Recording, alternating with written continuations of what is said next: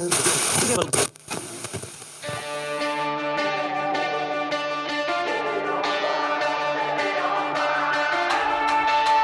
to the Born and Raised audio experience, presented by Onyx.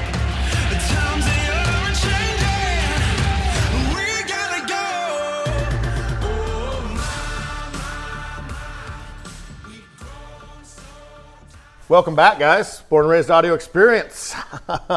These are always fun ones. We have a little different two-part segment. We got two segments here.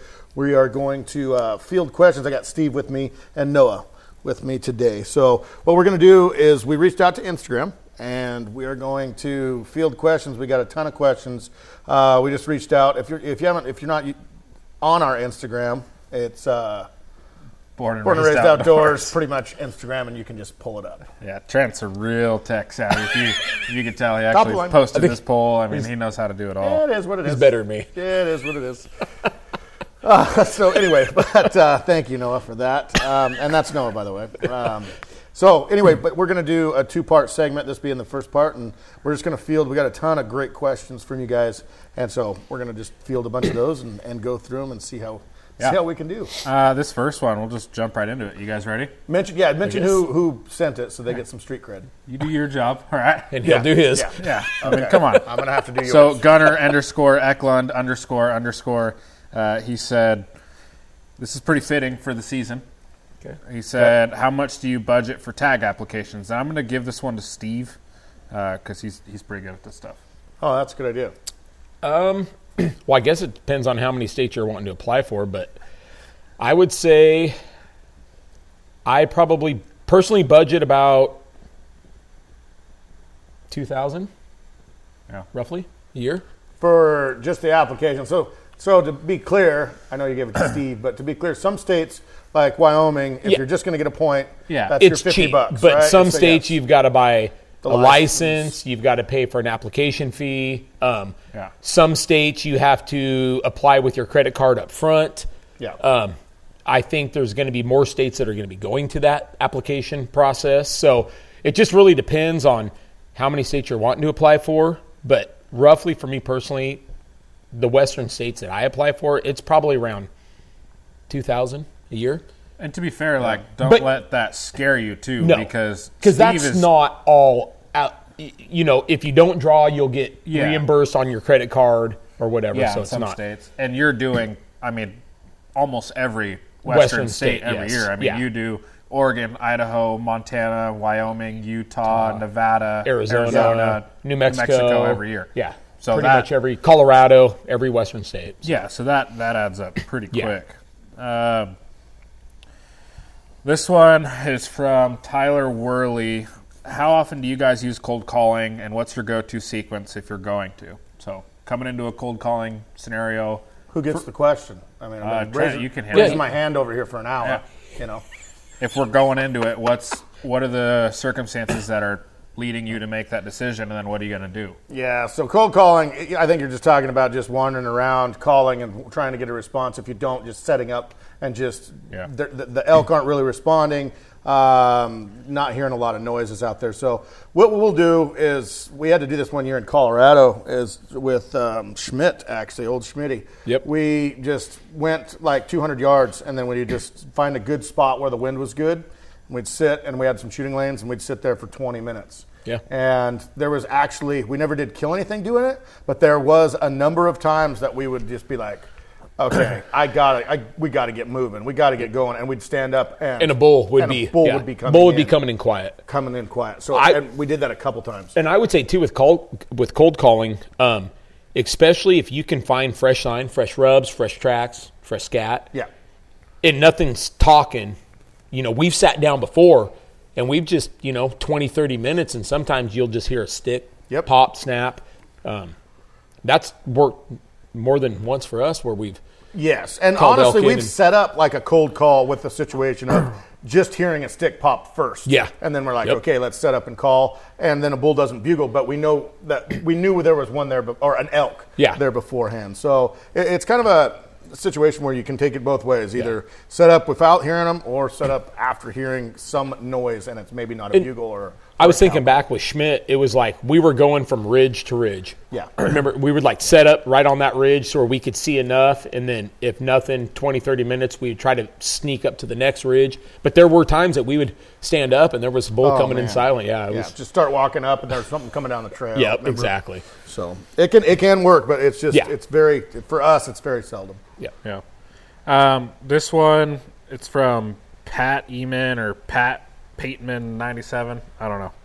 Not podcast related, but you guys going to be at Western Hunt Expo. So this is a good opportunity to kind of talk about our show season and what we have planned. Oh, yeah, absolutely. Good. Yeah, so this year we will be at Western Hunt for the whole time, and we will also be at Portland Sports Show the whole time. So please come visit us. And Portland Sports Show is going to be giant. We are doing like almost a show inside of a show. So our booth is over 100 feet long, and we have a bunch of different companies in there. A lot of all of our partners pretty much are in there. Onyx, we've got EXO, we've got all of them in there. It's going to be pretty awesome. So. Good. Steve Howard will even be there. Steve Howard may make a showing. Yes. I think I may. Yeah. Maybe for a day. Got a volleyball tournament that weekend, so it could be. I would like to see you play volleyball. I'd love to watch Steve play volleyball. I'll crush it. Maybe not. Maybe not. This one, D_19 Rush. We actually got this question quite a bit. It seems like we get it every time we post these.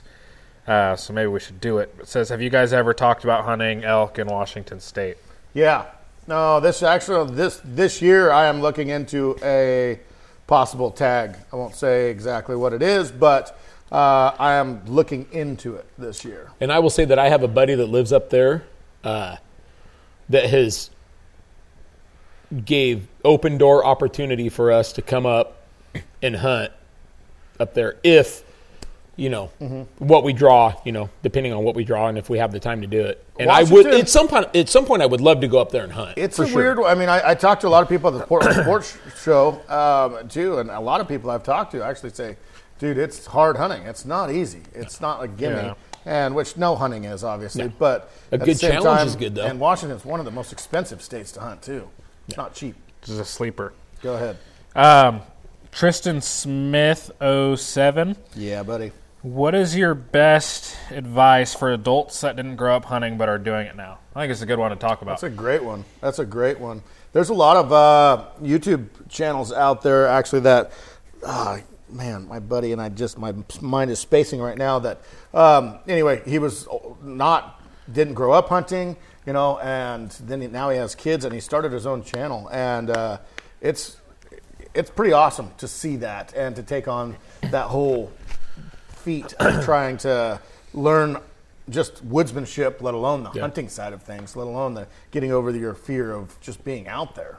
If that's the case, it's a pretty daunting task. And man, if we can help out people anyway and like breaking down some of those barriers, I think that should be a definite goal. Well, and Trevor and I, we had the opportunity to take his relatives' son. Yes. And from Texas. And the father has never hunted a day in his life. He has friends in Texas that have hunted, but to him, and to each his own, the feeders and stuff like that, but he didn't really have much desire to try doing that. But for him to come up and hunt, Columbia blacktail and actually experience the highs and the lows of trying to find deer and find a buck, and, his son in the end was successful. It was a pretty cool experience for me to watch a father with a son that's never seen a deer, gutted, broke down, taken care of, shot, anything. It was just imagine it was a pretty neat experience. Us, and I'm trying to think of a different scenario, to put us in a really different maybe in the middle of a city or something. I don't know. That's kind of weird. That just sounds weird. Middle of New York City. Yeah, Times Square. Cut us loose. Hey guys, let's go get some Prada or whatever. Might not work out too good for us. Probably not. But you know what I mean. Drop something us in Wall Street. Yeah, that's fair. Yeah, ring that bell. I think that's probably the scariest thing is the barrier to entry, and especially hunters can be kind of a closed off group. And most of us learned at least the basics from a family member, whether that's a father or whatever else. So I guess like my advice would be find a mentor, someone, whether it's at an archery shop or something else, someone that you can, even if you're not hunting with them, that you can just talk to and come to them with no ego and just be willing to learn. I think that would be a archery great range, step. archery shoots, too, gun range. People are willing to help. Like Find someone who is respected and just reach out to them. Steal all their spots. Yeah, definitely their spots. Speaking of spots, and text me. Oh, here we go. Spots. Young Bill 44. Young Bill, love this guy. Yeah, I might check that profile, see what kind of pictures he's got. Will a bull be in the same area the following year? In our experiences, he'll be around there. He'll be around. Maybe not in the same exact area. Within not a far proximity. We don't hunt a lot of the same area year after year after year, especially when we're out of state. We try to go somewhere different all the time. Yeah. But, when we do hunt around home, we find ourselves hunting the same spots. I would say there's a difference between Roosevelt elk and Rocky Mountain elk. It's Roosevelts have a tighter home range, so it's easier for us to find elk within those proximities where we found them before. But you can still find Rockies, but they can move too. So it's Next question. This one is, what's your number one tip for starting a YouTube channel? The _405 crew. Sweet. Number one tip, consistency. Yep. And it doesn't happen overnight. I will say that. It does not happen overnight. I think a lot of people get on YouTube or even social media and they see the viral videos that just go nuts, on day one. And they just say, I can do that. Yeah. Why didn't I think of that, And I think it's like, no, it is a grind just like any job. Yep. Just like any other job. Takes time. Grind. Other than Chase. Chase has got it figured out. Yes, he does. Yeah, he started his own channel. Be yourself. And 100% be yourself. See, you need a microphone. I already told you that. Chase is with that's us. Chase is. That's a very good point. It's like be yourself. Don't be fake. Fake from 100 miles, and that can deter people from wanting to watch and enjoy your channel. I would agree. This next one, it'll be a good one.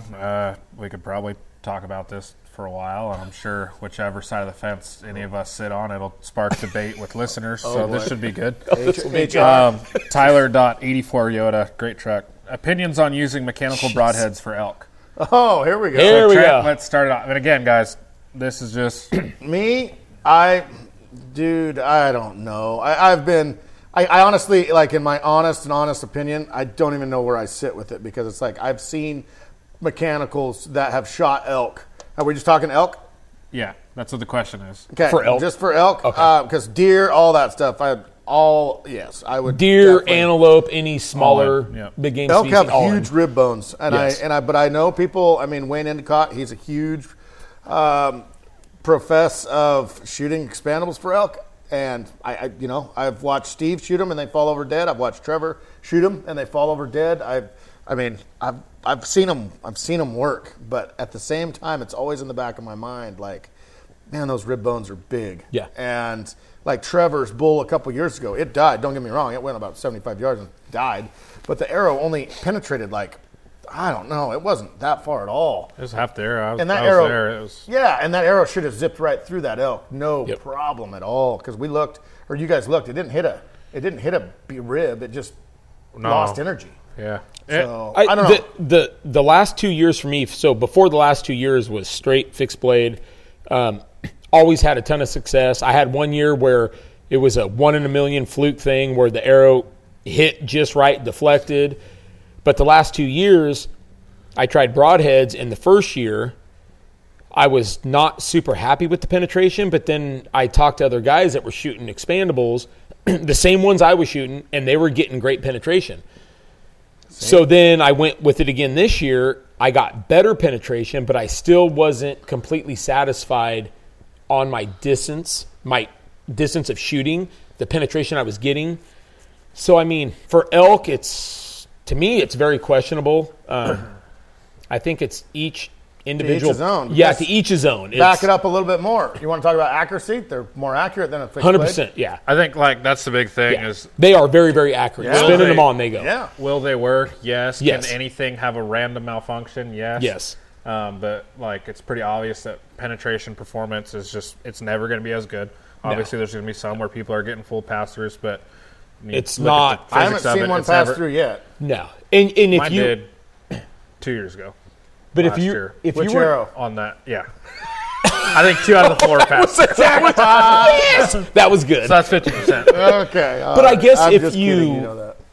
I guess if you looked at, if you were to like talk to people and get an actual like legitimate statistics on penetration, I truly believe on elk you're going to have more with a fixed blade, a solid blade than you are expandable. Yeah.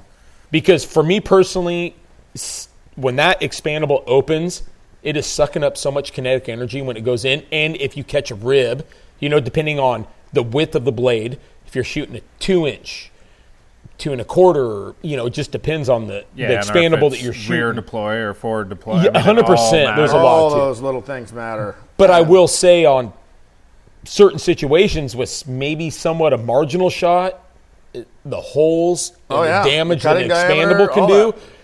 It's so. I agree. It's to each his own, and everybody can debate about that time and time again. But I think there's some people who shoot them because it's a bigger hole, but I think the vast majority is people who are frustrated with fixed blade broadheads that they cannot get to fly right, trying to tune them and get them to fly straight. Why they turn to it. So. Yep.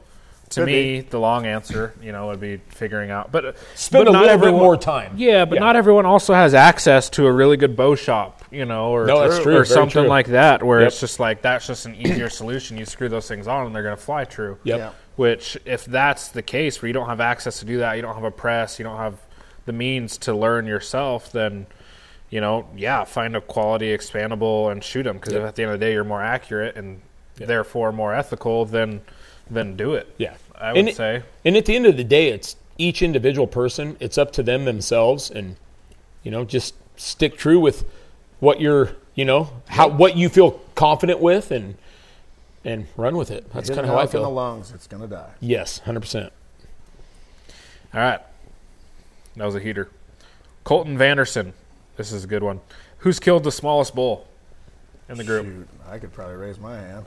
I mean, I don't know, but I'm assuming I haven't passed the smallest one, so I know that. This is an argument between you guys. It's been a lot of years. I'm trying to think back. I had a fuzzhorn spike years ago that was real small. But I will say... Oh, wait, what about the spike in Wyoming? Wyoming, that's the smallest, toughest. Smallest elk ever. But toughest elk. Yeah, but still, I could drag that it with was, one hand, and it was that out. was... Yeah. I mean, we've all shot small bulls, but that was probably... I'll take a trophy, Steve. If you're handing them out, I'll take the trophy. Take the W. We'll take the trophy for this. I'll take it. Maybe? Do you think that one was? It was pretty darn small, man. There's the answer. When that guy came up to us, he goes, "Oh, you guys shot a deer." Remember that? Yeah, because he couldn't see the whole elk. I literally had to turn around and walk away because I was laughing. Oh, you were laughing so hard. I was laughing. At that gas station, I'm like, "No, sir, that's actually an elk." And he goes, cute. Yeah, that's right. I forgot about that. Yeah, I shot this story. Yeah, remember that? Yeah. But man, we were so jacked that day. That was like the last day. The very last hour. Yeah, we had spent a long time in the woods. But go ahead. This one's from Adrian_Monk, maybe. How do you guys balance family life, faith, and hunting? Yeah, pretty good one.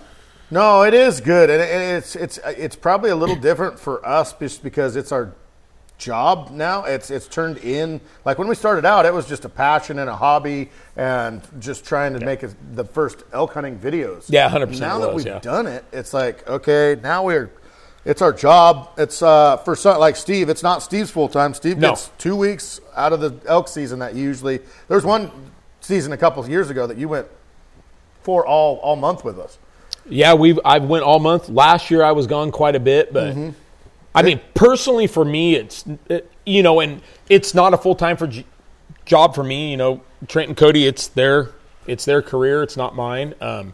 It's my passion with the group, but number one for me is my family with the kids and sports and stuff like that. So it's like I have to really balance to make sure that I'm being there to watch my kids play sports, at the same time being able to enjoy my passion and love what I love to do. And so it's a big balance for me, but I think for each individual person, they just need to figure out that balance And have those, the big thing about it, I think, is have those it doesn't need to be in season that this is all talked about, Yeah. Talk about this with your wife, with your family, with, just saying, hey, Dad's going to be gone for these couple weeks or whatever it may be. Make it well known rather than just being like, I thought you said, I thought I told you that. You can't. Communication. 100%. So like in our house, huge. Heidi and I and the girls, so come January, we know it's draw application starts, and we're all sitting down and we're figuring out our plans, what we're wanting to do, your plans, what you're wanting to do. who's gonna this whole family. I haven't seen Heidi on a hunt yet. I could just picture Steve's whole family during application period. We sit down and sit down. I'm not lying. We discuss each year to year, what I can apply for, what I'm just going to buy points for, and we literally have a calendar, and we talk about what hunts I want, what hunts I'm going to go on with you guys and stuff. So we try to balance that out the day so we know way in advance when I'm possibly going to be gone, just to make it easier so everybody knows way in advance instead of, like you said, last minute, kids got a sporting event, oh, sorry, I'm going to be gone. It's like at least we can balance that out and figure out hunts. And I think it just comes down to communication. 100%, Just talk and communicate and, see what. Yeah, it's like two other spectrums. Like if you do it for work or if you don't, it's the same but different. Like Steve doesn't do it for work, so he has to balance it in a way that makes sense because at the end of the day, he does have a full-time job. Yep. Whereas for us, this is our full-time job, so it's like we love to do it, but it's also our work. I don't know. It's just it's just a balancing act. Yeah, it is. Yep. But big balancing. End of the day, it's all just communication, I think. Yep. Anthony Loaders, how long did you guys elk hunt before filling your first tag? The average is what, 7 years? 10. Steven? 10? I think 7 to 10. Well, it's like 10% of hunters fill their tags, so if you put it that way, it's one elk every 10 years with a bow. Our first elk? Yeah, how long did you elk hunt before filling your first tag? Yeah, my memory's so bad. We've had the benefit, though, of having some great teachers, I think, along the way. 100%. And like learning just out of the box, like, I don't know what I'm doing. I'm coming to a new spot, and I'm trying to be an elk hunter. We've been on successful elk hunts before then, so we got to kind of see maybe a footprint of what to do, maybe a little bit better. But, I'll bet, I don't know, man. I'm shot my first elk. How old? I have no idea. No clue. 16 maybe? Mine was my second year ever bow hunting. My second year bow hunting. Steve knows everything he did from the day I was. born. That was mine. Was second year. My second year. Second Harvested year my having first a elk. tag in my pocket. Nope. There you go. Past mentor program. But like you said, I got to experience bow hunting with some friends before I started. But yeah, exactly. We had some good mentors growing up, for sure. Definitely. But you hear a lot of people who hunt for 10, 15 years before they kill one, and then it's like every year after that. Yeah. So it's just don't judge yourself based on that because of the scenario you grew up in. Yeah, and I work with a kid that he sees our success, and he hadn't killed one with a bow, and I'm like, just enjoy it, give it time, it'll happen. And once it finally did, he killed like 3 bulls 3 years in a row. Yep. So it's like once you start down that path, it's like you realize the algorithm that you got to take. You'll start to figure it out. And go ahead. Next question: how many bulls were killed this season by Clark Walters? So Clark, we did this year. This year is one of our best that we've ever had. It was amazing season. Not only just archery season, but then we just rolled it right over into rifle season. We had a great rifle season as well. I don't know what the final count was. Was it 11, 12? Let me count. Something like that. Please hold. Yeah, I was going to say, editing. Steve got 2. No, we're rolling. No, we can roll through. They're all going to see it. Yeah. Anyway, you guys are all going to see them, but Steve shot 2 bulls. Yep. Trent shot a bull. 4. Trevor shot a bull. Cody shot a bull. Eric shot a bull. I shot a bull. 7. Wyatt shot a bull. 8. There's more that we're not. I'm just trying to think of the ones that we're not thinking of, but a lot. Yeah, that was a great, 8. Great season. Off the top of our heads, that was 8 bulls right there. But so yeah, it was a really, really good season. It was a good year for us, and then we jumped into deer too. So this content that you guys are seeing now that it's coming out, it's going to roll for a long time, right, Chase? Yep. Yep. Yep. Yeah, I think we covered about half the questions, and we're going to do a part 2 to this if you guys want to hear it. So. Yeah. So this is part 1, and we will roll part 2 on the next episode. So tune in for that, guys. Thank you guys so much for listening to this, and we will see you on the next one.